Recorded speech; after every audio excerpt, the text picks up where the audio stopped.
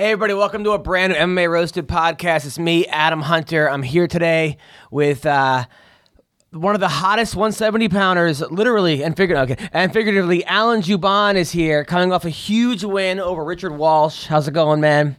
Good, man. Things have been good ever since the fight. Good to be here. Yeah, he's here. And then we have one of my favorite comedians who helped me write a bunch of the MMA Awards sketches, Tyler Bowe. What's going on, you guys? Tyler Bowe's here. We actually recorded this on Tuesday with Marina and Jake, but there was a sound issue. I'm not going to blame anyone. It just, there was a sound issue, and it wasn't my fault. But so we had to re-record. So Jake and Marina will be here next week. They're going to be here next Tuesday, along with Alice Cooper. But today we have Alice Cooper's going to be on the show. He's calling in. But today we have Gary Goodridge, Big Daddy, as well as Tim Means, the Dirty Bird. It's going to be a great show. My week has been good. I was in last week. I did the Trippin' Tuesdays at the Comedy Store, mostly black comics, black audience members, and me. I had a blast there. That was a lot of fun. And then where was I? Wednesday I had a bar gig where it was like some crazy bar in Manhattan Beach where there was this Asian dude walked in and this girl with huge boobs, and I was like, wow, this is the first time you ever saw a D. Which that was cool. And I was in Rochester, New York, which United totally screwed me up because it's one of those things, you know, as a comic, I hate flying in the night before because you just kind of kill a day. Yeah. But when you fly to New York or something, you should. But I'm like, you know what? The flight gets in at 4 o'clock. The gig's at 7:30.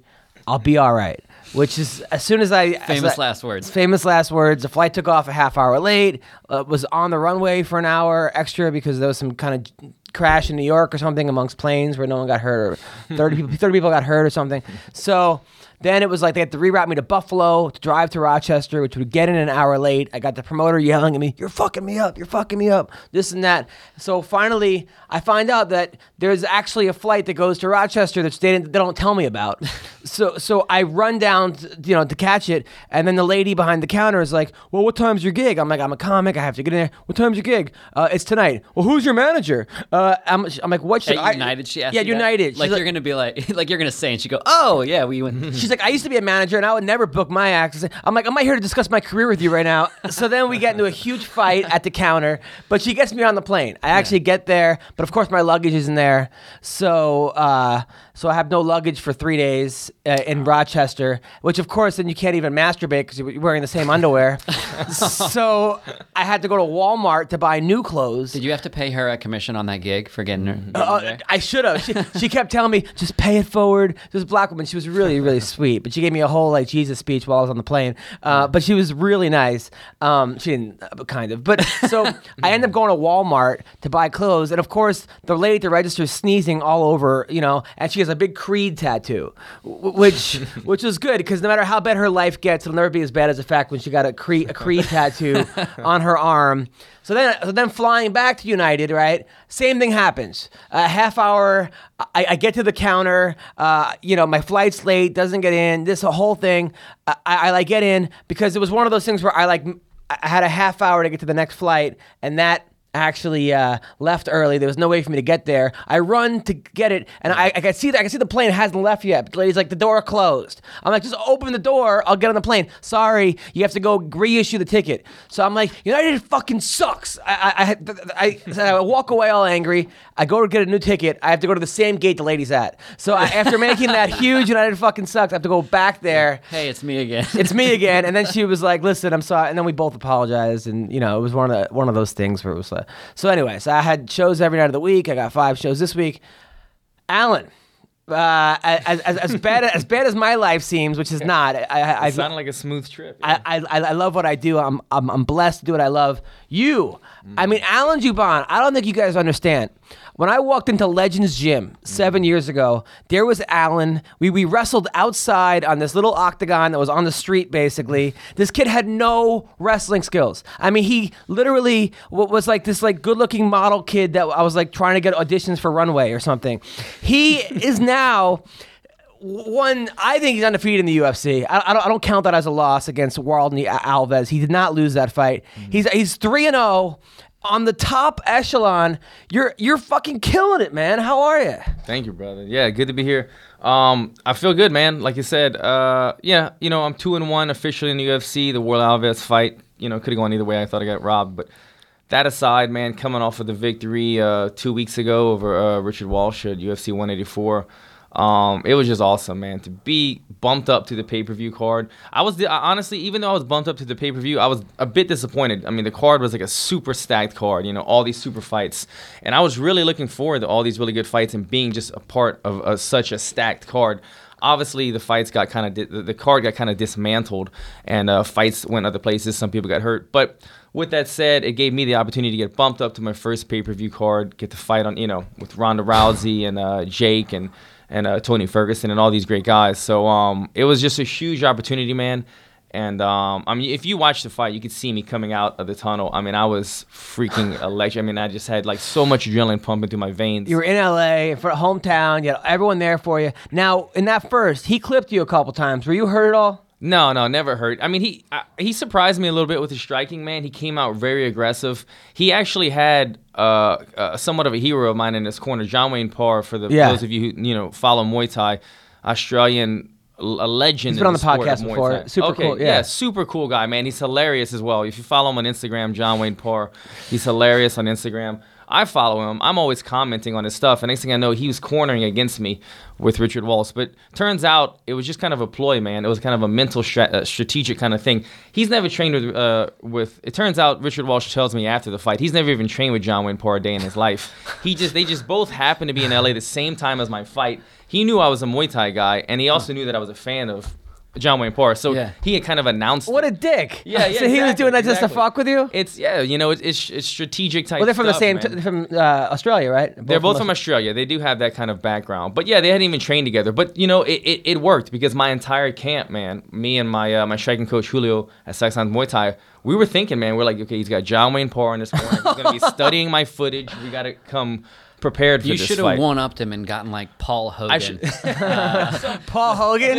Yeah. That would have been Crocodile great. Dundee in your corner and be like, what now? That would have been great. And he's like wrestling. One up him with Paul Hogan. And he has like a the knife. He's like, he has a knife. That's a knife during the fight. He's like the Australian Steven Seagal. Exactly. So. Yeah, that would have been. Yeah, that would have been. But now afterwards, you were saying before the show, you guys went out afterwards. We went out afterward. It turns out, man. Not you and John Wayne, but you and. Not me and John Wayne. I wish we would have got to hang out a little more. No, me and Richard Walsh. Turns out he's actually a super cool guy, and I'm at the point in my career where I don't have to hate my opponent, but I like to have a little bit of animosity. It just makes for a more exciting fight. I really can't stand it when you see two fighters embracing and loving each other. If you're Randy Couture and this is your retirement fight and you're a former world champion and this is kind of your last go, then yeah, you're allowed to hug it out in the last round or shake hands or do whatever you want to wave to the crowd. But if you're two up-and-coming fighters trying to make a name for yourself, I really can't stand it when guys are embracing and hugging at the weigh-ins and every round they're shaking hands. That is annoying. As a guy watching it, you see these guys, they touch gloves once. It's lame. Twice. It's lame. I think who was it? It was like Uriah Hall and the guy from John Howard. Exactly. They kept high-fiving. And I'm a huge fan of Uriah Hall, but I didn't like seeing that at all because it takes the tension, the animosity. It's like watching guys spar. Especially, which I don't bet on fights, but if I had money on that fight, I'd be going crazy. If I had money on Uriah Hall and he keeps high-fiving the guy, this is a I'd be big like, deal. dude, I have $100 grand on you. What are you doing? This is not a. So back to your thing though, yeah, Richard Walsh, he's actually shooting a documentary and he wanted to get together after the fights. I've never done that. That was a first for me. I've had a beer with my opponent, but I've never gone out to dinner with him a couple days later. So is that weird knowing that you beat him? Is it a little bit? Is he making jokes at all? It was a little bit awkward, man, because he had a film crew there, he had his coaches there, and they're making light of the whole John Wayne Parr thing. But at the same time, as awkward as it was, like I said, he was a super cool guy. But you get to know a little insight on what they thought of you, what you thought of them. He was telling me stuff that they were really working on, stuff that they thought was my strengths watching my fight. So it's kind of interesting, to get inside the head of your opponent after you fought him already. That's crazy. Now afterwards, I still can't believe you're married. That totally bothers me because what a waste. Because you could have had any chick in LA that night. I mean, you go out there. I mean, girls there's puddles of vag juice all over the arena, man. Yeah. I'm telling you, all these girls and they're like, oh, Alan, I see it. I see girls around you. I mean, is your wife? I mean, does she have to work extra duty to be like, listen? Your wife is smoking hot. Thank you. She came to my show. This hot Asian chick after a kid. I mean, she's still like, she's still a 10. But I mean, is it hard? Are you like at all like wondering, man? You know, I guess it's a problem that I'm fortunate enough not to have. But, you know, I guess, you know, if you're married to somebody who's starting to be successful, then it probably does put some pressure in their corner. But maybe it's a good thing, you know, it keeps her on her toes. You know? Oh, that's good. But like, you know, but afterwards, is she just like, is she doing double BJ duty? I mean, no. She's just, I don't know how to respond to that one. Well, she's Asian, so probably yes. No, she's, let me just take this down. She's very supportive of my career. That's good. All right. She's very supportive. This is a safe answer. Nice. That's good. Well, good for you, man. I mean, you're living the dream. Yeah, you're on top of the world right now. Now, you're fighting Brian Ebersol next, who, now there's a lot of, this is a tough guy to fight because he comes out with a cartwheel kick, which he's actually knocked someone out with that in 20 seconds. So are you preparing for the cartwheel? Man, the thing about Brian Ebersol and his cartwheel kick is, man, that's my move too. And, it really is. If you guys both do cartwheels at the same time, I swear, it's going to be interesting, man, because the cartwheel kick. This is kind of something I've never even spoke about, so I'm kind of. I don't know. The cartwheel kick is something I feel like everybody in the UFC right now who's a striker is in a race to land. You know, 'cause once you're the first to land that kick, it becomes your kind of move. Really? You have You actually did it before? No, I land it all the time. I mean, like I would say. Come on, you're joking. I honestly think that if you had to like take the guys who are trying it right now, like Anthony Pettis, his brother, Little Pettis, Sergio Pettis, and then Max Holloway, and then also Machida. These guys have all thrown it in fights. I've thrown it as well. I bet you I'm in the higher percentage than most of those guys and landing it in the gym. As far as he's gym kidding, time. right? Well, I wanted to ask. I know that I'm move. 100% I'm familiar with that honest. move. I wanted to ask you about the somersault punch because that's another. No, he really does it though. I mean, all jokes aside, this guy has legitimately landed and knocked out an opponent. People thought it was the guy threw the fight. They were like, "There's no way this guy's hurt." He actually landed that kick before. He throws it such a weird way too. It's not the normal way. Like the guy who's like the godfather of the cartwheel kick would be a guy named Sanshai, who's a little Thai guy, fights in Thailand. And if you watch like Muay Thai guys in Thailand, he's like the godfather. He does all these crazy moves, and that's who most people refer to when you want to learn these crazy kind of moves. And that's who I referred to years ago. But I was completely honest about that. In sparring, I probably landed, I want to say 50% of the time. You're joking. No, I'm serious. 50% of the time, I'll land a kick to the head. And so I feel like I'm in a race. Every time I watch Anthony Pettis fight, I'm thinking, don't land it, because I want to be the first to land it, man. It's like, I feel like there's a race going on. He's being serious, Evan. I'm 100% serious. Wow. So it's just kind of ironic that I'm going to be fighting Brian Ebersol, who actually teaches seminars on this freaking kick. Are you kidding? He does. I swear, I've looked it up on YouTube, and he has a seminar on it. I mean, I don't know if the whole seminar is based around it, but that's one of the moves that he's showing during his seminar. What's the advantage to the cartwheel? Is it just because it's a crazy setup, it comes out of nowhere, or is it like more powerful because of the cartwheel? Like, it's just kind of the whole same kind of concept of look low, kick high, kind of thing. I'm changing my levels. I'm changing my levels, and all the kick comes out of nowhere. You know, and wow, my head's going left, my foot's coming up on the right. If you land this, that would be legendary. It's gonna be crazy. That's what. Are you gonna throw it? I'm I've already envisioned the fight that he comes out, we touch gloves, and then he throws the somersault kick, the cartwheel kick on me, and then of course I'm the kind of guy that sometimes you're like, I want to one up you, so it's gonna be an exciting fight, man. It's just two guys for 5 minutes just cartwheeling around. Cartwheel. I believe you. I actually believe you. Yeah, and the thing is, Brian Ebersol is the kind of guy that he's a crowd pleaser, man. He'll go for high risk stuff because he has such good defense. The guy's got, I'm sure it all close to 70 fights, but in real life he said close to 90 professional fights. He's never been knocked out, and I don't think he's ever been guillotined as well. So he's got this kind of like very veteran, wily type defense, but it lights a fire under my ass, to be honest, man. He's never been knocked out. That's all of a sudden that's my goal, to knock him out. And then, you know, he throws all these crazy kicks and stuff, and it's stuff that I actually work on a daily basis. So all in all, man, this is a fight that I wouldn't sleep on, man. There's a bunch of big heavyweight guys on this card and some well-known names, but when is the card? June 6th in New Orleans, my home state of Louisiana. So it's going to be I'm going to try to go. Rocking, man. I'm going to try to do a show the night before. Please do I'm it, gonna, man. I'm gonna try. Tyler, want to do it? Let's do it. Seriously, if I Absolutely. get a bar in New Orleans, we'll have a show. We'll do a night before the show. If Do there's it, man. someone I'm in New proud. Orleans right now Let's listening, do it. Dude, Honestly. it's going to be insane. Yeah, if someone's in New Orleans listening, do it. I think I might even be, I'll confirm later, but I'm hosting an after party after, but it's going to be nuts, man. New Orleans, with 20,000 people in New Orleans in an arena is like 50,000 somewhere else. Now, It's a bunch of we got to drunk do it. people, so- Adam and I'll come out. We'll bring Richard Walsh with us. We'll all have dinner. No, I'm serious. I'm being Exactly. serious. Now, are you? Now, I know You he would has. come. Now, Brian's known for his chest hair. The hero. That's his nickname, Legitimately, the he has hero. an arrow. Are you gonna have your own arrow? I mean, if I could grow a hero, I might even do it. But my chest is, my chest is pretty smooth, man. I was gonna say because his arrow is going up, right? yeah. Then I could. You maybe have go one going a down. one. You have an arrow going down versus an arrow going up. Yeah, or a winding road. Yeah, I Winding wish I road. could one up him on that one. But yeah, he's a hairy guy, dude. Yeah, he's a tough guy to fight. I'm trying to think because I mean everyone says how great your jiu-jitsu is. You're a brown belt under Eddie Bravo. Here's a guy never been submitted. You know, Never been you have knockout power, never been knocked out. He's Yeah. he's a real hard guy to train for.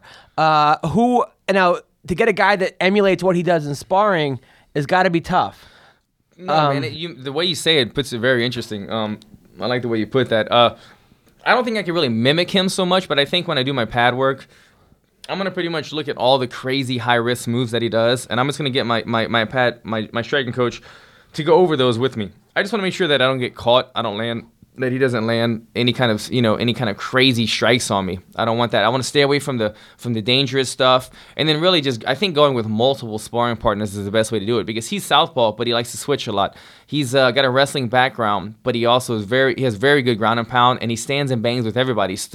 I think he stood with Hector Lombard for like Yeah. I mean he stands with everybody, And even though he's not really a he's stand-up seen guy. guys like you.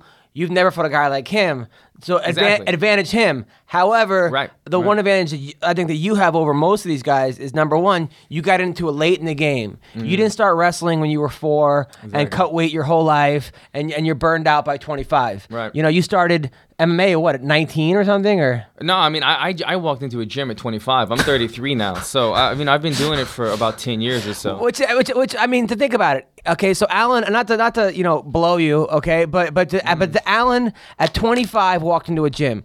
Is there a basketball player in the history of the NBA that walked into a court at 25 and at 33 Hey, what are you guys is doing one over of the there? top NBA Basketball, players? you say? Yeah. It doesn't happen. But no, I completely agree, man. I've thought about this so many times in my head. That's the cool thing. That's what makes fighting so real, though, and stuff. Because in fighting, even though you have to take years and years of building your technique and skill level, fighting is the one sport. How am I trying to put this? The one sport that doesn't have as many props or a game advantage to it. You know what I mean? There's always a chance in fighting that anybody could win. The whole puncher's chance. If you took Serena Williams in tennis and you had some random person off the street try to battle Serena Williams in a tennis match, there's like 99.9% chance this guy would lose. There's no freaking way. But if you took some drunk at a bar and put him in a cage with Chuck Liddell, there's always a chance that the guy could land a haymaker or something. Right. You know what I mean? So fighting is just like there's less game advantage and props advantage to it. And that's the thing about it, man. You can come into fighting and at a late age or whatever, and as long as you work on the fundamentals and everything, you could be very. That's what I loved about wrestling. Because when I wrestled, I remember like thinking that I could be good at this because if I wanted more. And I remember going to wrestling camp at University of Iowa, Dan Gable's wrestling camp, and Chad Zapital, who was a 4-time All-American. I think he took second 3 times in a row, which is rough. They call it bridesmaid in wrestling. Yeah. But I remember him giving a speech saying he could stand under a basketball net and jump for his entire life, and he'll never be able to dunk a basketball. Exactly. But if he goes on a wrestling mat and he stays comes early, He could work his way up, He can yeah. work his way up, and that's one of those sports. And so I think fighting is similar, where if you could be as good as you want it. Granted, there's always going to be those guys like. Let's say John Jones, who Has a genetic advantage Genetic over us. advantage, works his ass off. But let's just say, okay, John Jones, 2 brothers are in the NFL. You know, he's should a be thing. selling that sperm. I mean, that's a very, very talented. Like those are very racehorse sperm It's a right very talented gene pool right there. Yeah. However, John Jones also works his ass off. It's not like you could just have 2 brothers and just walk into a cage. I mean, you not to diminish that. However, like they say, talent beats hard work. No, what is it? Hard work beats talent when talent doesn't work hard. When talent does work hard, then you really got a problem. Yeah. No, I completely agree, man. Like you said, when you get to the highest levels, then yes, it becomes, if you're a black belt in every martial art and the other guy's a black belt in martial art, then it kind of comes down to either who wants it more, who has more heart, or who has the genetic advantage. But when you're still climbing that ladder, man, it just becomes, like you said, I could probably never dunk a basketball in my life, and I'll never probably be good at tennis because I didn't start when I was 4. But I walked into an MMA gym at 25, watching Bloodsport and Rocky my whole life, and it was just in my blood. And then when I got in there, I just never left the gym. I've been training twice a day for 10 years now, and now I'm in the UFC. And you're also a family guy. You don't party. You don't do drugs. I mean, you're a guy that I mean, even like, it's so annoying because these 3 girls came to my show, all cute. Christy McKeon, all these like pro fighters, and they're like, Alan, he's a family guy. Alan, you should see how like, it's weird how that's a turn on. Oh, it's such a turn on to these chicks. I'm just like, I'm kind of happy, but then I met your wife, then I was upset again. So what were you saying, Tyler? Oh, I was just going to comment. I think because, like you said, people do have a puncher's chance. It goes both ways because I think anybody does have a chance. But if you are a professional fighter, you have to be that much more on point because you can get caught. So to be at the highest level like you are, you still have to be great because anything can happen. Yeah, that's why I don't know. That's why MMA is so exciting. That's why I love MMA. Like you said.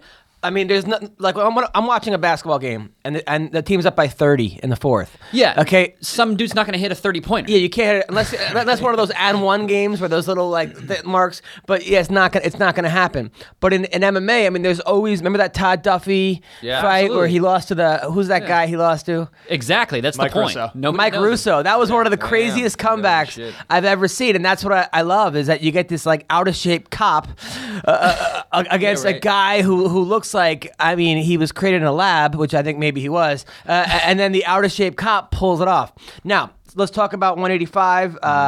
We got a bunch of things coming up. 185 this Saturday. Rafael Dos Anjos against Anthony Pettis. Thanks, man. Now this is gonna be a good fight.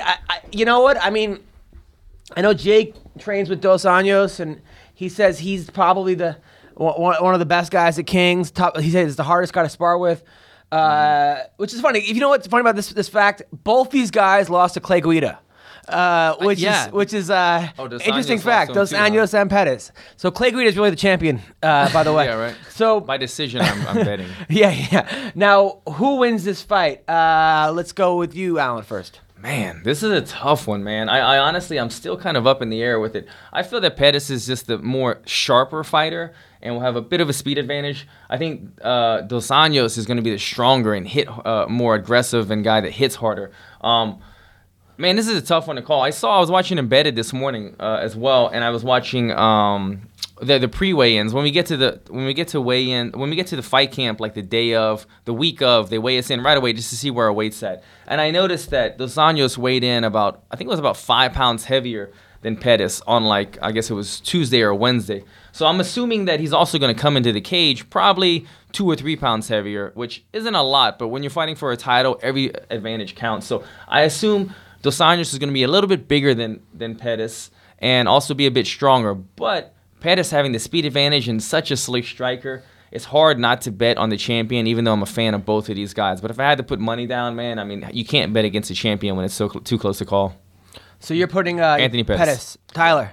Yeah, I agree. I mean, you got the champ. His striking's dynamic, and I feel like Dos Anjos is more of a grinder. And so I don't know. It's like you don't know if it's going to be like a KO or something like that, or if it grinds out to a decision, then maybe Dos Anjos. And it seems like Pettis, with the loss to Clay Guida, he's. I'm not gonna say he struggles with wrestlers, but he definitely wants to keep it standing. Well, yeah. I mean, so you're picking Pettis?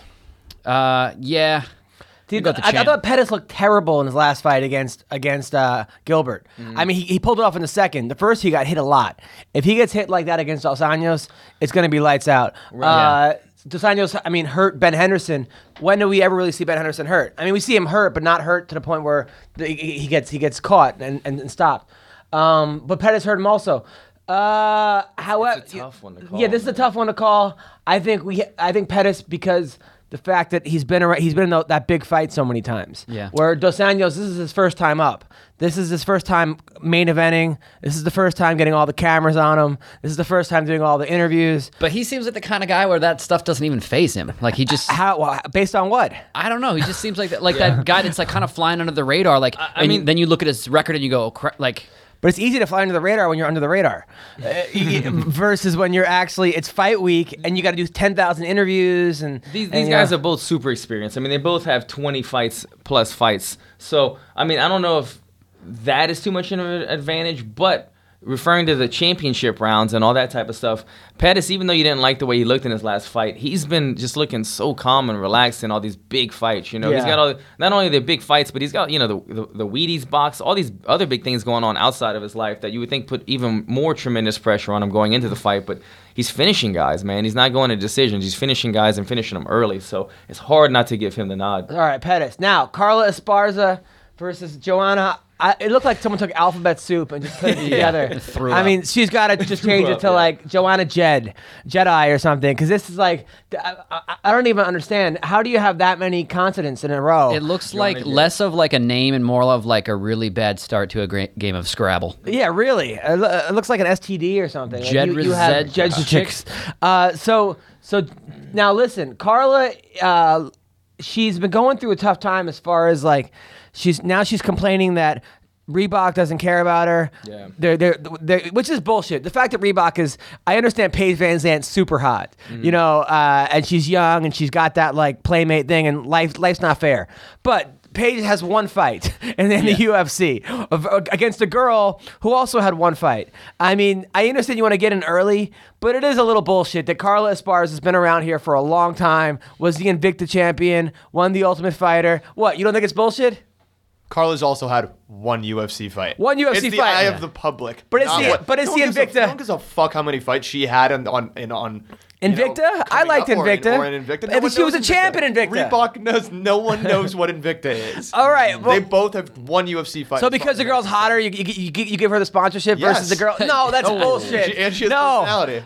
Carla's got a good personality. I mean, I don't know. I like Carla, but it's pretty damn clear why she got that. Yeah, and Carla, but it seems like Carla's been saying like, no one cares about my fight. Maybe I should get a blonde wig, this and that, which is not what she should be focused on. She should be focused on this girl's hands, because this girl's got legit hands. Definitely, and I think this is the fight that she needs to go out there and prove something, make a statement, retain your title, and then call up Reebok and say, "Where's my money?" You know what I mean? Yeah. But yeah, I've never seen this Joanna chick fight, but I like her, man. Watching the countdown videos and stuff, she's got like a little personality to her, man. She's funny. She's very confident. She's undefeated.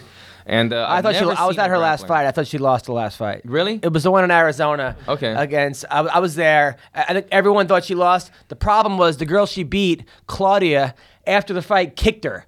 After they were both kind of a point deduction. Well, Joanna was like fingering the girl in the eye, and then not in like a sexual way, but she kept poking the girl's eye, and then Claudia took her down, and everyone was like yeah, and then some scuffle happened, then like the bell rang, and then Claudia kicked her, so everyone was like fuck you for kicking her. So then when she got the nod, people were like not caring because she kind of showed bad sportsmanship. I thought she lost the last fight. I thought she got taken down by Claudia, who doesn't have great wrestling. Carla Esparza is an All-American wrestler. Wrestled 4 years in college. For a little known fact, the same school as Cody Gibson, Ashley Evans Smith, and what's his name, Danny Castillo. All wrestled for the same school. You did your research. Huh? I had them all on some school in North California, Ludlow or Ludlow or something. So anyway, I think Carla wins by boring decision. Yeah, I mean, it just like you said, I haven't seen Joanna fight, but if she's been getting taken down in her fights and she's going against the best wrestler she's ever been against, who is the champion, it's hard not to give Carla the nod. But I'd like to see Joanna throw some hands, man. She looks exciting in her countdown. Now, a fight that's very close to your belt, the 170, Johnny Hendricks versus Matt Brown, which this fight has, if this is a boring fight, I will be extremely surprised. Matt Brown left Mike Dolce. I'm not Matt Brown. Hendricks left Mike Dolce. Looks better than ever. Yeah, looking very lean. Seems to have that hunger back. And you know what? Johnny Hendricks is the kind of guy. He's got this like. I've hung out with him before. He's got this like Midwest Southern pride where you could like he was in college wrestling. He was one of the most hated guys in college wrestling. I think he lost his. I think he won it. I believe he won it his junior and sophomore year. Lost his senior year by 1 point. If I'm thinking, and he was one of those guys that got booed a lot. He was like this like guy that you love to hate at OSU. He had this swagger about him, which he kind of lost a little bit in the UFC. Mm-hmm. I think he got complacent. He got fat. He got lazy. He's a drinker. And I think losing to Robbie Lawler and having people forget about him a little bit really pissed him off. And hopefully we see it in this fight. Who do you like? I gotta go. Man, this whole card is kind of a tough one for me, man. But I gotta go with Johnny Hendricks based on his badass truck alone. You seen his truck? He's got like a Ford 650 or some shit like that. I don't even know they go that high. It's like a monster truck, but it looks like a I don't even know. It's the craziest truck I've ever seen, man. It's like 12 feet high in the air. For dogs. He's got speakers that come out of the back. He could tow freaking like thousands. It's crazy. So he's got a badass truck. I'm gonna go with him. I like to have that truck one day. Because of his truck. Tyler? Yeah, this is a toss-up too. I mean, I'm gonna go with Hendricks just because he's looked so good in all of. I mean, like in his run when he first came in. Matt Brown is so durable, so tough, but he has this tendency to kind of like sometimes get in trouble. Oh, tendency in every fight. Well, that's what I'm saying. He has this tendency to get down and then kind of make a comeback, and I just feel like if that happens, Johnny Hendricks is not a guy that. I feel like if Johnny gets him hurt, he's gonna finish. It's a strange fight. It's a great fight, but you got Hendricks because I mean he's one of those also guys that like I remember we hung out in Vegas and he said he owns like 100 acres of land and his goal was to own 300 acres and then he wants to quit fighting and just live on a farm. He's a very simple guy. Yeah, he's a country boy, man. And country boy. Matt Brown recently got in some issue with his jiu-jitsu coach where he beat him up at the gym allegedly. It was the guy called the cops. I guess charges were all dropped. And I think they're both co-owners of the same gym. It was something where like it was something strange. I don't know exactly what happens, so I can't really comment on it. But it's not what you need to do. Focus on before your fight. Definitely it's a big distraction. Big distraction. Your own coach. I mean, when you start beating up your own coaches.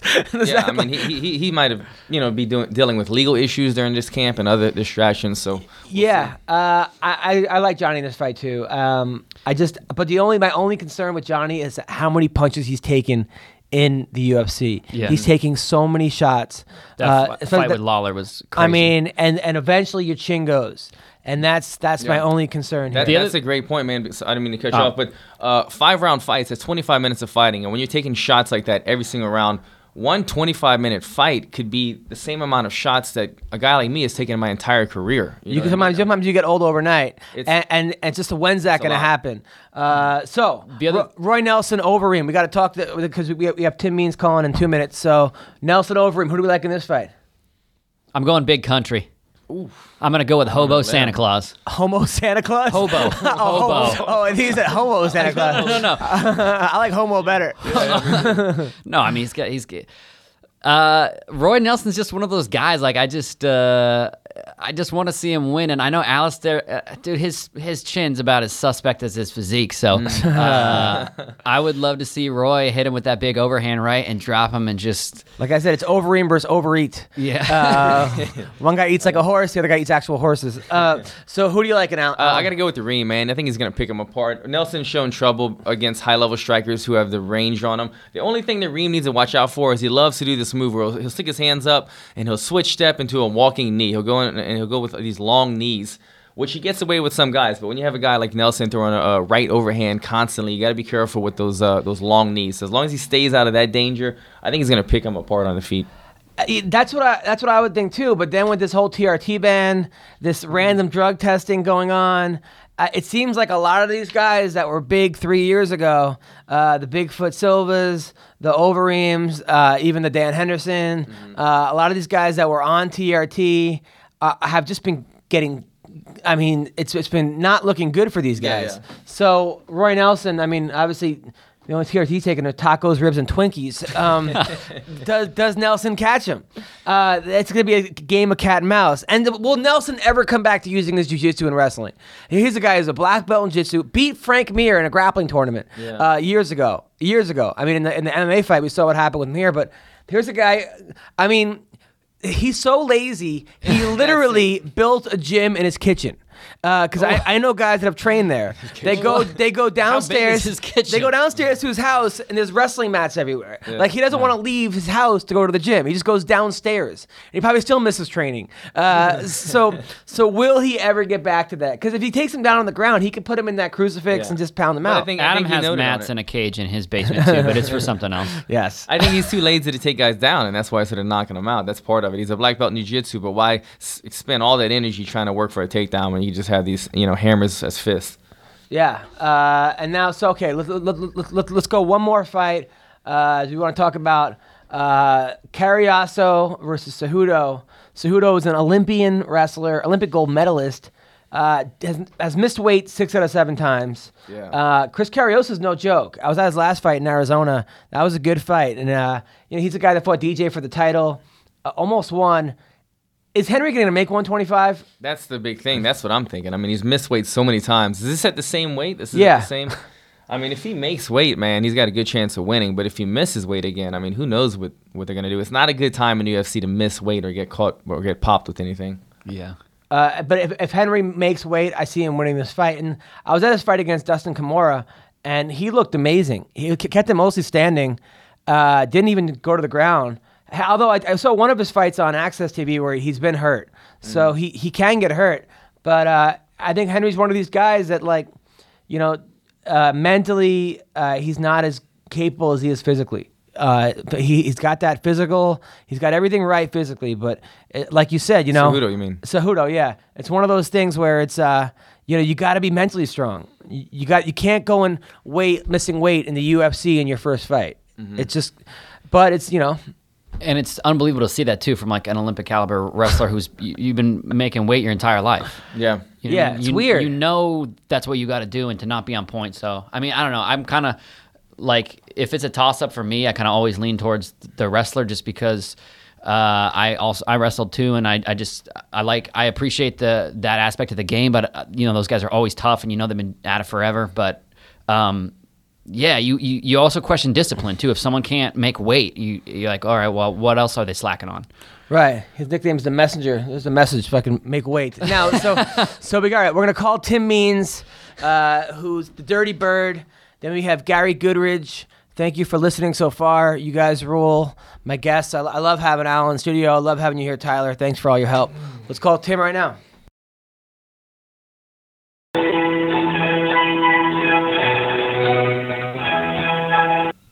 Hello. Hey, Tim Means. What is happening? What's going on? You're on the podcast today. It's me, Alan Jouban. What's up, man? Tyler Bowe. How are you?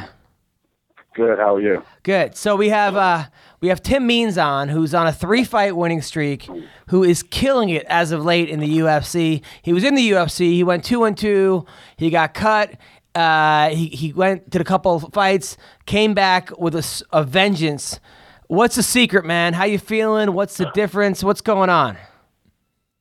The only difference is the more calories. Been getting to eat a whole lot more and not stressed on making 155 pounds. So fighting's become fun again. Training's fun again without the stress levels high. So ultimately, just enjoying everything more. Now, what weight do you normally walk around at?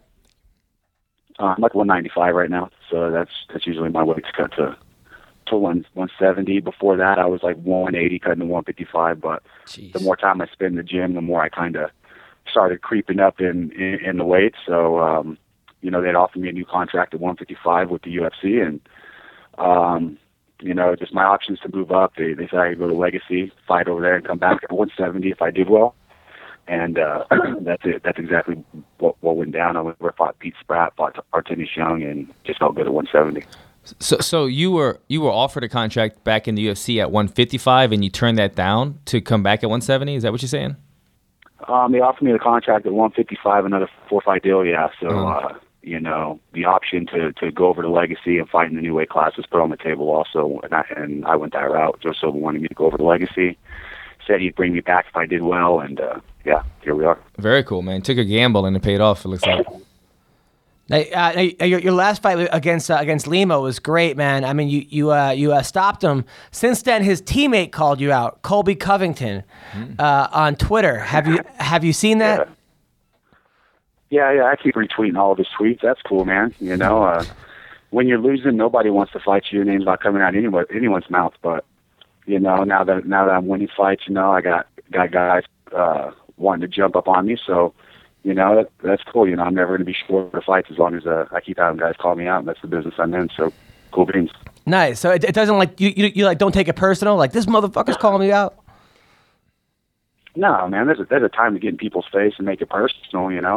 I think it's cool that and a compliment that he's on my radar, or I'm on his radar. So.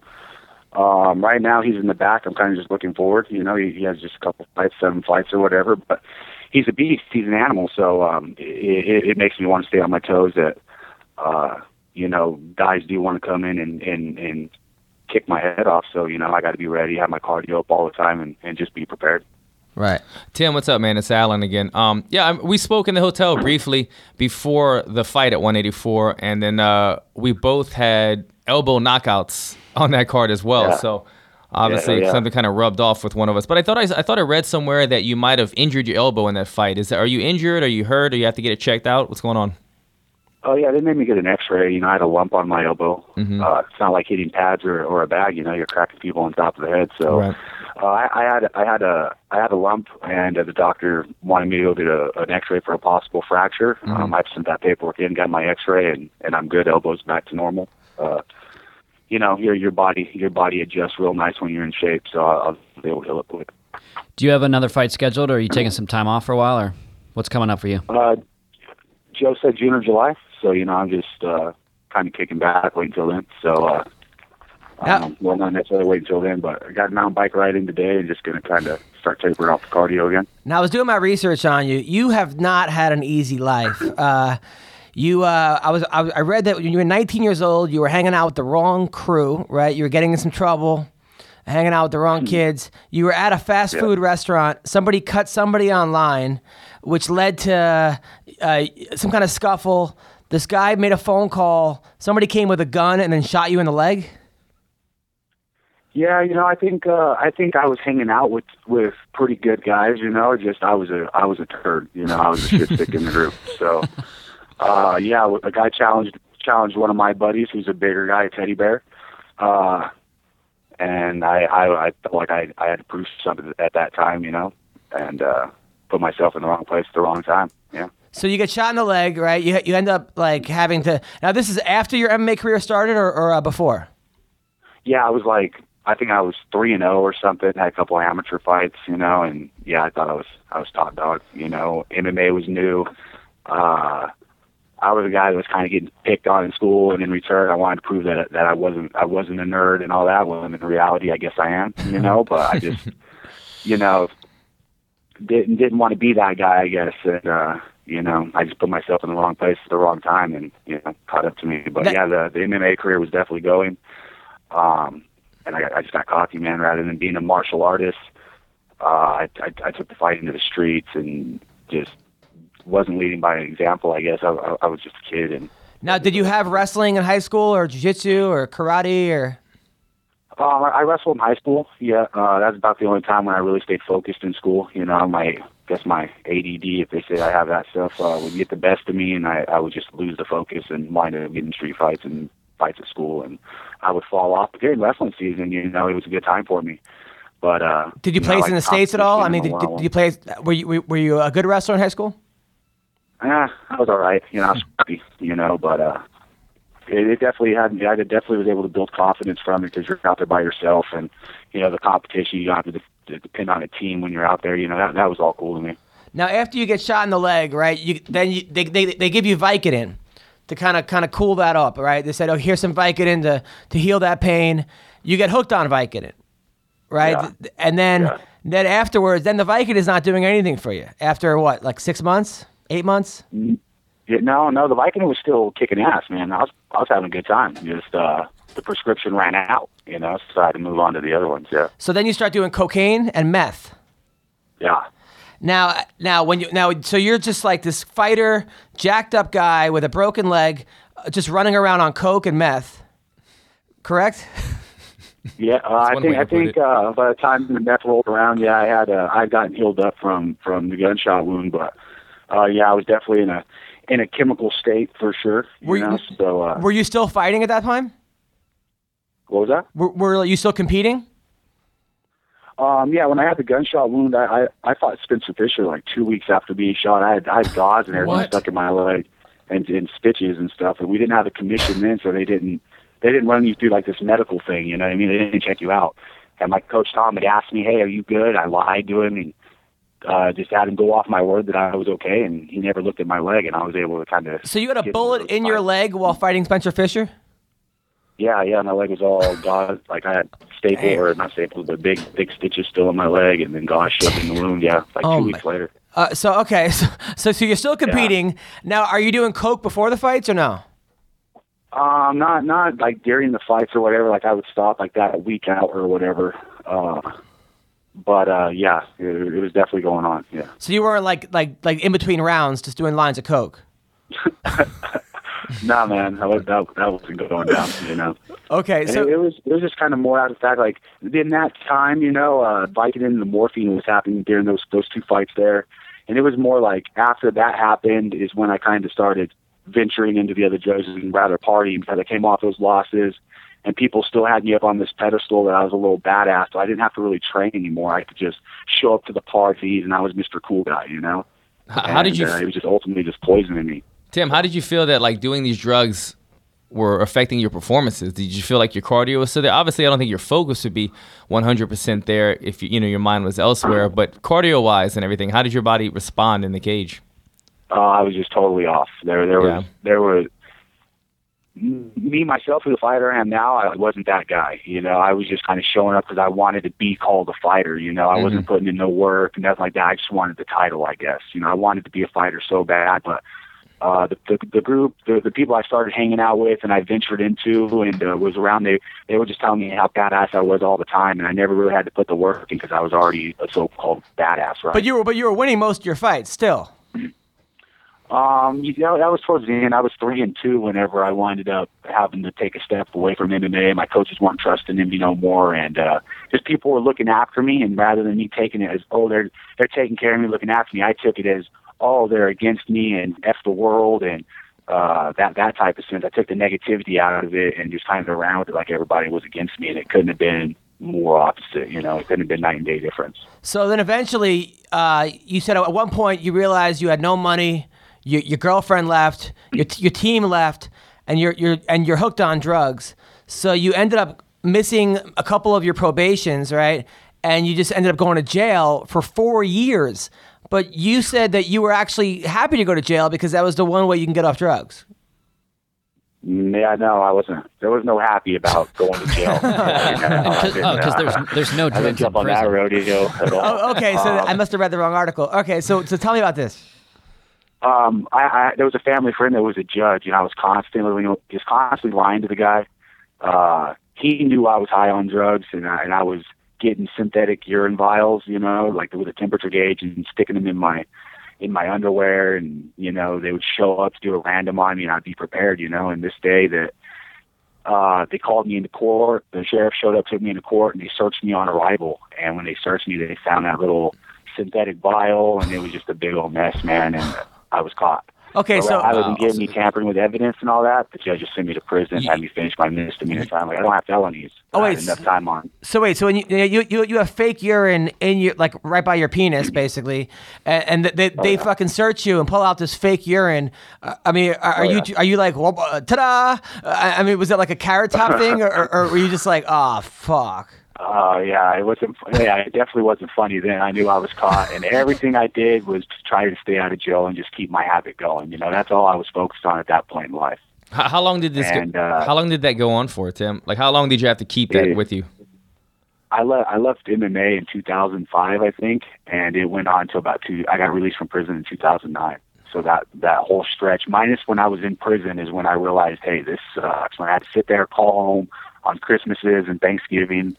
My nephews were getting the phone call, and I just really felt like I was poisoning my younger generation coming up behind me, and it just really made me feel I was just embarrassed of my actions. Really, I was just embarrassed of myself. Now, when you walk into prison, right? What's your record going into prison? Going in like prison fights? No, actually like MMA record. I was 3-2, I think, going into. Now, is everybody like, oh, here comes a tough MMA guy in prison. We got to test him. This guy fought Spencer Fisher. This guy beat Bobby. You're right. You beat Bobby. What's his name? Bobby Green. Bobby Green. Did guys try to test you? No, man. When I walked in, I was a skinny white guy. I guarantee there was no toughness coming out of anybody's mouth. But I got right when I walked in, my buddies were telling me stories from county jail, and I was intimidated walking in. This big tattooed guy confronted me right away, and I handed him my paperwork, and then something just told me jump on him and whoop him. And I did that in front of the pod. There's probably 50 guys in the pod, and they took me to the hole. I came back, and I wasn't messed with at all. I played basketball the remainder of the time I was there. You know, there was a detail crew I worked on, like picking up trash and things of that nature. But yeah, I was intimidated. Now, when you say you beat up this guy, so this big tattoo guy comes up to you and he's like, "Ugh." Now, I mean, do you double leg him? Do you just hit him with a 5-piece combo? I mean, what exactly do you? How do you take this guy? I handed him the paperwork, and then like I was carrying my mattress and my bag of clothes, and I set my stuff down. And then when I looked back up, he didn't look friendly, so I just hit him a few times, and then the COs ran in and separated us, took me to the hole, and yeah, my jail time continued after that. Is that on your Wikipedia page, like jailhouse fight one? No, but I did see the sauna. I did see the sauna was on my. Yeah, which by the way, if you don't know what we're talking about, so Tim Means, when he was supposed to fight Abel Trujillo, which would have been a great fight, he goes into the sauna, passes out in the sauna the night before the fight. They have to call the fight. And then, of course, everyone on Twitter, and everyone being me, was writing, Tim Means got TKO by a sauna. The sauna got fight of the night. The sauna got the fight bonus. And then someone on Wikipedia wrote, Tim Means knocked out by sauna. I saw that, too. I saw that. But, which was, stupid. I blame it on the Abilene. The Abilene was the slipperier factor in that whole incident, and he doesn't get enough credit for. The sauna gets too much credit. You got to hand some off to the Abilene too. Hey, going back to the jailhouse fight. So did your stay in jail get extended because of that fight? Yeah, I lost some good time, but I was able to earn my points back and do all that with programming, and I was going to school to get my GED, and then I was also programming where they put you in a little circle and you have to talk about your anger and your drug problems and things of that nature. So yeah, prison was really kind of just overrated. I got there and it was just kind of a camp for people that think they're too smart, really, know, and yeah, man. So did you bang any of the female wardens? Yeah, no, man. I seen a bunch of TOs getting fired for like bringing tobacco and shit into inmates. You'd be surprised at that number, but yeah, no female inmates for me. Did you witness any like rapes? I mean, was that hard? Jeez. Yeah, no, I didn't see any rapes, but you definitely know who was girlfriend, boyfriend, that type of thing. Yeah. Oh my God. I mean, that must. I mean, now did any guys want you to join their gangs? No, not that I know of.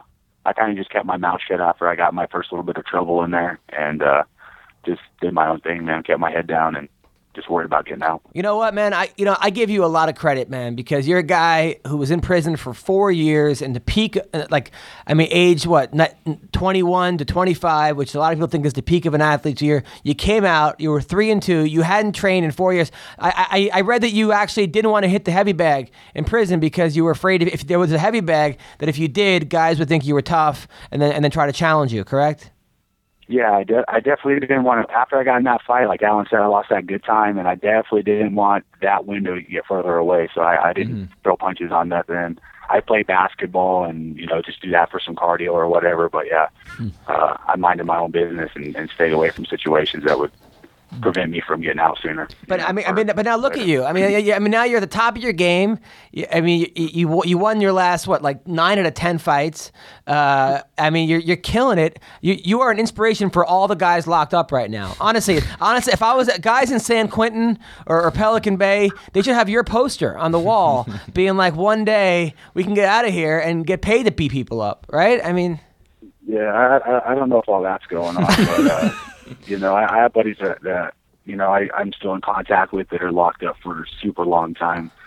I still touch base with those guys, and they're super positive. They just let their anger.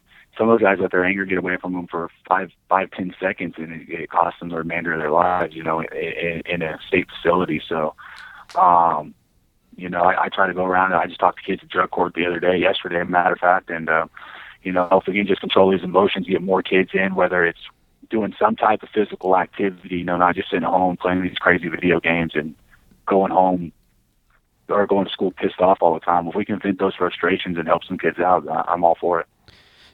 Tim, do you think you're more focused now because you know how bad things can get if you go down the wrong path, or do you think you're just back on track to where you would have been had you not gone that way? I think I'm on track because, this is paying me, this is putting food on the table for sure. But having to wash my underwear in the sink and eat nasty ass food, and people go to bed when they tell you to go to bed, that's an embarrassing feat in my eyes, and it feels a whole lot better opening my refrigerator, drinking my apple juice, So the ultimate thing was I called home, talked to my nephew one day, and he was old enough to realize where I was at, and I did not want my guys to follow my footsteps. I wasn't cool. Nothing like that. Now I have a nephew in my teens class that I teach there at NHB in Albuquerque, and just leading a whole different life. He's got straight A's. He plays the saxophone in the band, and I just couldn't be more proud of the young man. Now that first girl you banged after prison, did you shoot a load through her? I mean, did it come out her back? Because I know, being pent up for 4 years, you must have just, right? I don't think I was really pent up, I got my alone time when I needed it, I guess. That's what you're asking, That's one reason to go to solitary. Really make it a moment, but all right. Yeah, so. Well, Tim, listen, man, you are an inspiration to everybody. They should make a movie about you, honestly, and they really should. I'd be the first one to see it. Thank you so much. Where can people find you on Twitter and Instagram? At Means Tim on Twitter, and then Tim Dirty Bird Means on Facebook. Cool. Well, thanks for coming on the show. We're gonna have you on after your next fight. Keep up the great work, buddy. Hey, thanks, guys. Take care, Tim. Take care. All right, that was Tim Means. Yep. Now we're gonna go ahead and call Gary Goodridge. Yeah. Yes. Okay.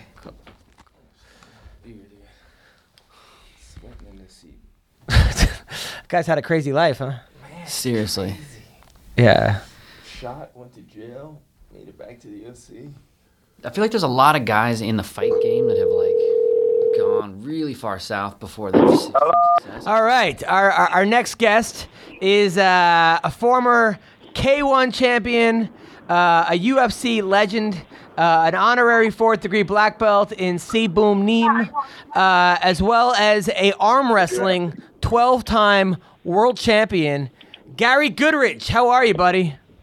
Hey, everybody. I'm okay. I'm doing great. What's up, Gary? You're on here with Alan Jouban and comedian Tyler Bowe.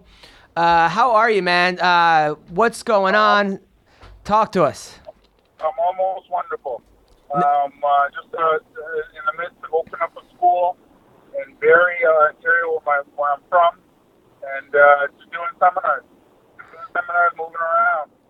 Now, I was watching some of your fights last night, and by the way, man, it was an honor to watch your fights. I watched your first UFC fight against Paul Herrera.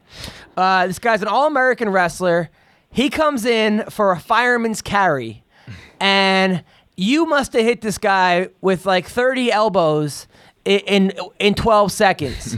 Tell us about that, Gary. You know what? If John McCarthy didn't pull me off, I'd still be in I couldn't stop. I was just out of. I couldn't believe exactly what I was training for.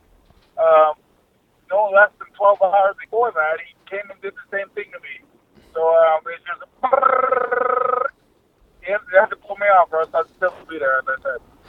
Now, so I read somewhere that your actually corner had seen him trying that move in practice or something, right? Absolutely. We're on the beach in San Juan, Puerto Rico, and if you saw all our lead-up interviews back then in the UFC, they did fighter interviews for everybody before we fought. They did them before they even started doing anything. So they kept on seeing him doing the same move over and over in the planetary. Same, and I had a wrestler with me. So John Knapp and Fong Tran from Barrie, they work at Honda McKenna Manufacturing. They came up with a move the night before the fight. We came up with a move with that particular move that I got him in the night before the fight. So we practiced that move. I don't know, 100 times. Man, I was at carpet burn on my knees, on my back, on my legs, all over the place. Trying to nail him for that move. And next thing you know, I'm in the ring, and he does the exact same thing that I was practicing like 300 times the night before. Gary, it's Alan. I feel like I see a highlight of that fight at least once a month, man. I always see that. It's kind of a classic fight. Do you consider that one of your top fights ever? I mean, one of your most famous fights? You know what? I've never fought before. That was the first fight I ever had. That was the pinnacle of everything. Before that, I was a boxer, but it's not the same. That one took you to the next level, yeah. Yeah, this is just a whole new different ball of wax, and it was just everything. It was just everything. I gave everything into that elbow, into that move. I just executed perfect. He did the same thing everybody done to me the night before. Now, in the finals of that tournament, you ended up losing to Don Fry, but then you lost to him again, and then you beat him 6 years later. You knocked him out via head kick, which was one of the craziest head kicks I've seen. Now, how good did that feel to finally win that fight over Don Fry?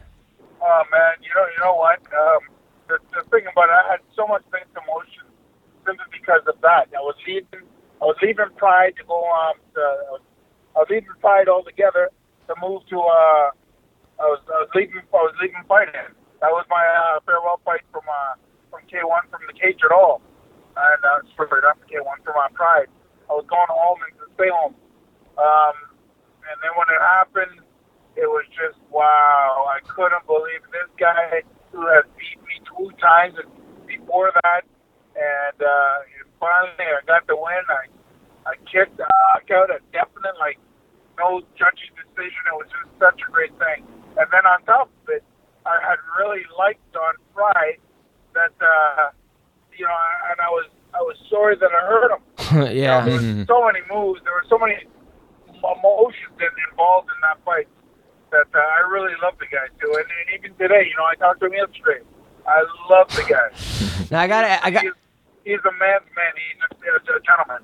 I gotta ask you. So I was reading that you went to Brazil, and I actually saw the fight on July 6, 1997. You beat Augusto Santos, Cal Worsham, and Pedro Otavio in one night in Vale Tudo. But when you beat Otavio, you won by squeezing his testicles. Absolutely. Please tell us about this. What? I'm sorry? Now, take us through that fight. So, I mean... you know what? The first fight, my first fight was, under 30 seconds. My second fight was also under 30 seconds. His first fight was 30 minutes. It went to the whole limit. His second fight was 30 minutes. So when he came to me, he was tired. I knew he was tired, but so was I.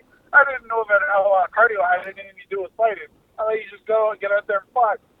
So we ended up fighting. I had to make some peanut butter. Wait, so you were squeezing his nuts trying to make peanut butter?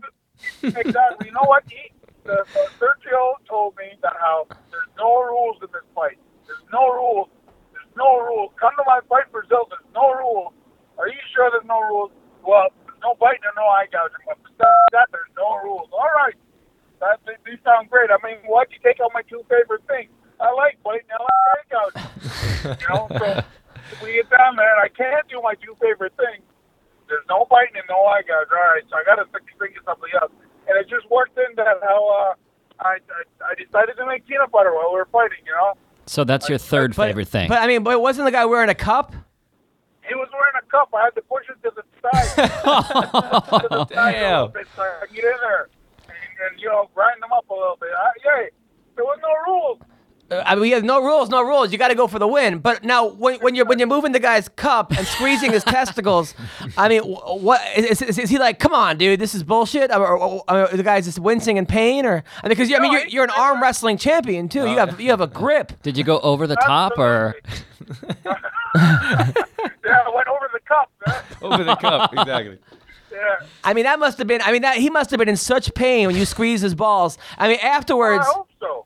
I hope it was in pain. Yeah, man. There was no rules. now you had Kevin Randleman and Coleman in your corner for that fight, right? Yes, I did. Great cornerman. Now, what did they tell you afterwards? Did they say good work? That was. Yeah, they never said. Nobody's ever said anything about it. Nobody said it was good. Good work. Good. Way to go. That's fucking insane. Now I gotta ask you. What? There was no rules. The thing about it, though, you got to remember that how there was no rules. No rules. They got me down there because they told me there was no rules. I wouldn't have came down if there was rules. Yeah, that is both. They say no rules, then you say you can't bite and then you can't headbutt. I'd be pretty pissed too. Yeah. What was that was in what, 1997? Yeah. And you won the tournament with that. Yeah. So right. how much does a no rules Vale Tudo type purse pay to the winner of the tournament back then? In 1997, it was 20,000. 20,000. 20,000. That's not a bad purse, actually. No. For, I'd grab a dick for 20,000. I've given hand jobs for less. Now what did You stroke a dick for that. now did the guys in Brazil afterwards? Did they give you dirty looks like, hey man? No, not at all. That's not cool. Not at all. Yeah. It was good way to go. You did it. Nobody got anything. But actually, Sergio told me after that. He said, "You ruined my show." I said, "I ruined your show. How did I ruin?" When I almost got into a fight. How did I ruin your show? You told me there was no rules. What are you telling me now? There's no rules. That's crazy. Now I gotta say, I saw the movie Foxcatcher. You fought Mark Schultz, who was a 2-time Olympian wrestler, but in the movie they made you a white guy. I couldn't believe it. People told me that. I haven't seen it. How the hell can Gary Goodridge be a white guy? Like, what happened? Yeah, it doesn't make any sense. They made his that would piss me off. But I guess Well, you know what? I am the most non-racial person there is, but I like me. You know what? You know what the best thing I like? What's that? You know what I like? I love me. I love me. So when you give me a white dude, come on, I get a little angry with that. I don't blame you. Everybody told me about that. I haven't seen the movie yet. If anybody wants to make me black, though, you go right ahead. Make me a white dude. Yeah, I'd be pissed too. Now there was a guy that when I used to go to Legends with Alan, there was a guy Amir. Amir was he your coach too? He was one of my first MMA coaches as well, which same guy that you actually fought in Pride. Now he was crazy. Amir would let everybody just fight in his class. It was like he would teach a couple moves and then it became Fight Club. But then I go, his first MMA fight was against Gary Goodridge, and during that fight, you're on top of him, he's punching you, you're laughing at him and saying child's play. Oh, yeah. Terrible. It was good, but here's the thing about Amir. Amir's a great kid, too. He's a great kid. I really like the kid. We're fighting, and we're talking to each other as we're fighting. Oh, yeah, I smack him, I say, oh, you feel that? He said, oh, yeah, I like it. Watch out this, boom. And he smacked me back, or, he said, yeah, watch this, I'm going to do something to you real soon. And then he punched me in the side of the head. And then the whole fight, but nobody else could hear us. We can hear each other talking. So then I just opened up. We got in a real good position, and everybody heard that. Yeah. Now, who's a guy that you wish you could have fought? Oh man, you know what? I fought everybody. There's nobody. I fought everybody. But like a Tito Ortiz. Now, I wish I could have fought John Jones. Who? John Jones. John Jones, yeah. John Jones, yeah. Just simply, not that I hate him or nothing, just simply because I like his style. I like what he does. I'd like to see how I match up against. And what age do you think you were in your prime that you think you would have competed best against Sean Jones? When I was 30, I started this whole game when I was 30 years old. Oh, great. Yeah, I mean, I started when I was 30 years old. So, how old were you when what age is that? I was good all the way through. Yeah. I feel like I'm jumping in the ring and kick ass now. You've got such an impressive fight record. So you started at 30. How often were you fighting? 30 years old. How often were you fighting? Like every week or every month I have at least 2 fights. I fought all the time. Your kept me busy all the time. Your one knockout versus Oleg was super impressive. That's when planking got invented. Yeah, your fight against Oleg was really. Now your loss to Fedor, that was a rough fight for me to watch because obviously, even though I know what happened, I'm a huge Big Daddy fan. What do you think went wrong in that fight? You know what? Fedor is he's not a really super great person in terms of his skill set and everything. What got me is when a fighter fights, they go from 0 to 1 to 2 to 3 to 4, and they put it on slowly. The jab here, jab there. Well, Fedor goes from 0 to 100 with there's no steps in between. There's no 0, there's no 1, there's no a jab, a kick. No, he goes from 0 to 100 right away. And it threw me right off. I wasn't expecting that. I was expecting 0. I was laying back, thought things would start slow, but he cornered me with that. And after that, that's the approach I took to everybody. Attack them. Attack. Now, didn't you took that fight on short notice, right? I took that fight in 5 days. Wow. I was in Japan already. Mark Coleman was supposed to fight Fedor, and he ended up injuring himself in practice. And Mark Coleman backed out of because he couldn't fight Fedor. He injured himself. And now next thing I had to fight, they said, Gary, how about Gary? Gary, I'll take it. Sure he will. How much you paying me? Wow. Were you there? Were you there to corner him? Marvel. Yeah. Sorry? Were you there to corner him? Corner who? Mark Coleman? Mark Coleman. No, I was there to corner myself. I was there to corner him. So you're there to corner Mark Coleman. They say you want to fight Fedor on 5 days' notice. Is there any kind of thought saying probably not the best idea, or are you just like fuck it? No, fuck it. You know what? I'm a fighter. It's a fight. Am I in shape? I'm not in great shape, but I'm okay. I can throw down. You fought the greatest fighter of all time on 5 day notice. 5 days notice. You are a badass amongst badasses. Now, you know what? The thing is that when you're a fighter, you're fighting all year round, every minute of every day. Just because you don't have a little cardio, you're still a fighter. So if you're gonna fight because you're a fighter, then fight. If you're gonna be a pussy, then go over there. Yeah. Now your fight against Ogawa, they offered you, actually, you were in Pride, and people offered you money, correct, to take a bribe? Yeah, his corner offered me. They said they wanted to pay me extra money to lose, but wow. I said no, I want to fight. It's his corner because he's such a big name over there. He was a huge. I think he was gold medal, so silver medalist in the Olympics. He had a huge name from professional wrestling. So he was like, at the time he was like Hulk Hogan over there. Right. So when they happened to fight Hulk Hogan, sure, I'll fight Ogawa. And then when we got down there, they said, oh, here's a little bit dangerous. Why don't you kill people and make it take a dive? So I said, take a dive. I said, no, I want to fight. Because I really want to kick his ass. Now, how many... But here's what happened. I wanted to kick his ass, so when the owner of the organization, he never talked to anybody, came to me and said, Gary, we really want you to fight to win Ogawa. If you win Ogawa, your name will go very big here. you know, the sky's the limit for you if you win Ogawa. Right before my fight, he told me this: never tell a fighter before their fight any kind of bullshit. He came and told me this in my dressing room. If you beat Ogawa, you go platinum. Okay? So when I got out there, I was just attack. No, you know, my whole head was, I gotta win. And it just blew me out. I blew up in like 3 minutes.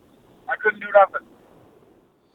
No, I mean, yeah, that's rough, man. I hate, even as a comic, people go, you gotta kill. It's in your head. Yeah. What should have happened? Told my corner. If you had told my corner that, tell your corner that how this fight is important to Gary. If he needs to win this.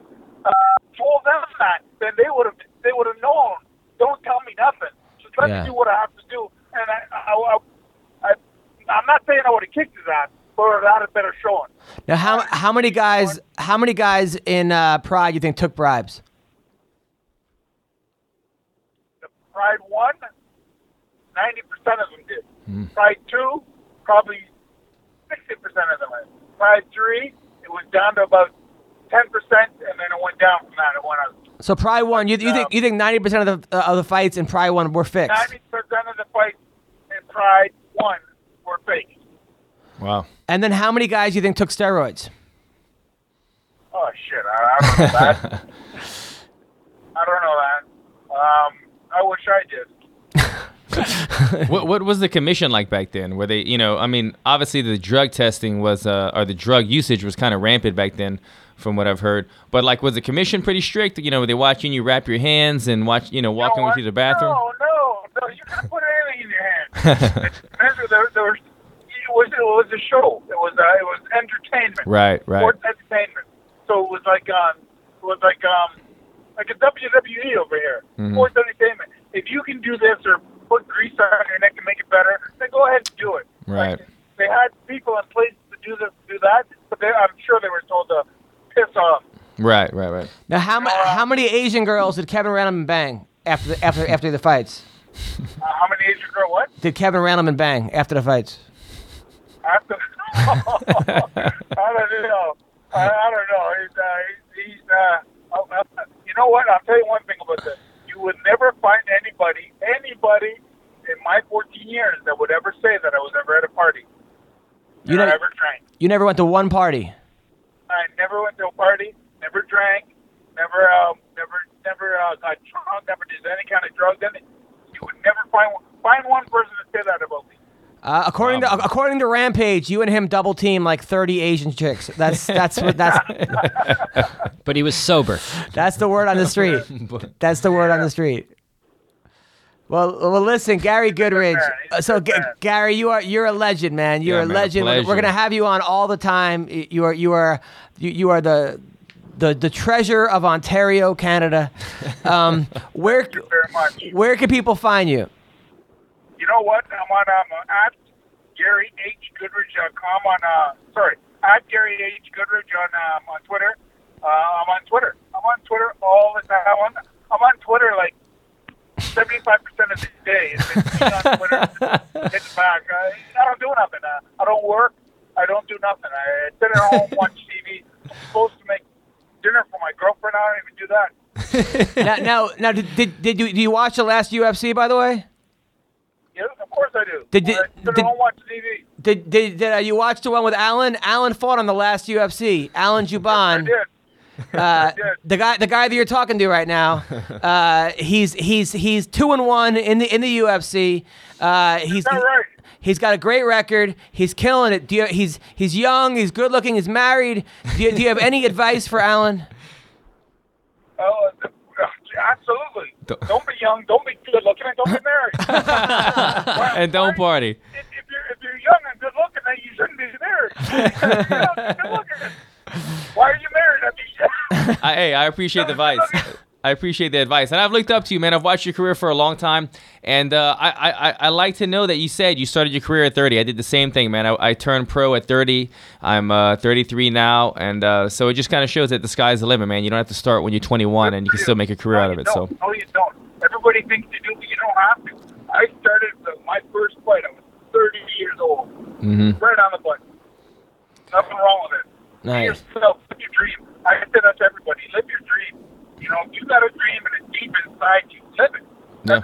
When I was growing up, I used to watch Muhammad Ali doing all sorts of things and fighting everybody. And I used to stay up late at night with my dad watching Muhammad Ali. Man, I fell in love with the man.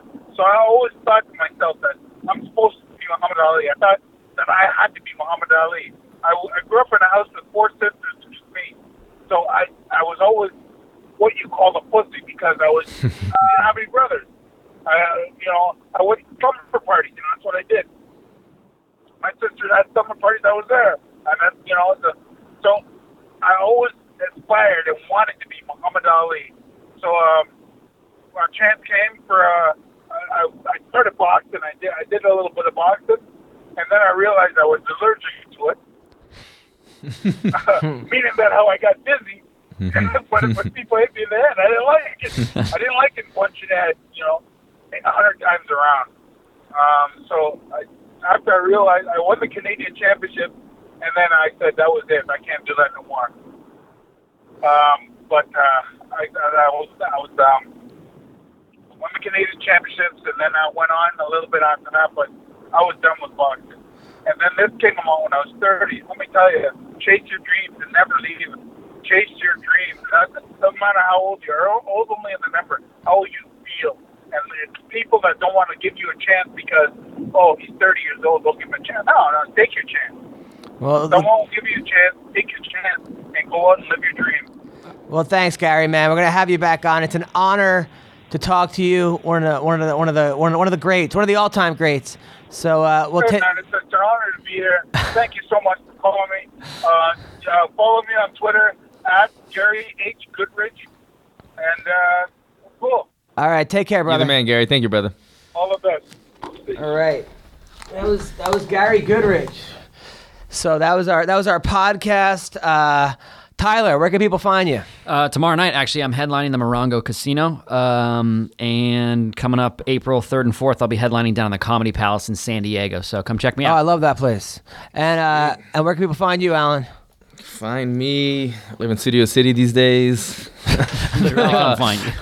Yeah, at Alan Jouban is pretty much everything, man. AlanJouban. I'm on Twitter, on Instagram, Facebook, fan page, all that good stuff. And then, check it out. June 6th, New Orleans. It's going to be going down. It's a great card, a stacked card. I'm honored to be a part of it. And it's going to be a crazy fight. Check me out. And Tyler, that Twitter page? Yeah, it's at Tyler Boeh, TYLERBOEH. Find me on there. And Alan, who else is on the card? Real quick. DC's headlining against Ryan Bader, but Dan Henderson's on the card. They've got a couple more heavyweights. Can't think of them all right now. That's great. DC Bader and you and Ebersol. It's going to be great. I will be. Where am I going to be? I'm headlining the Looney Bin in Wichita, Kansas, in 2 weeks, as well as I'm in Myrtle Beach, South Carolina, coming up. AdamHunter.com this Friday. Tomorrow night I'll be in Redlands, University of Redlands, California. So, and I'm at the Haha Saturday night. 2 shows at the Haha in North Hollywood. Thank you, Evan the Beard. Thank you, Fox Sports. Thank you guys out. Have a great week. Bye-bye.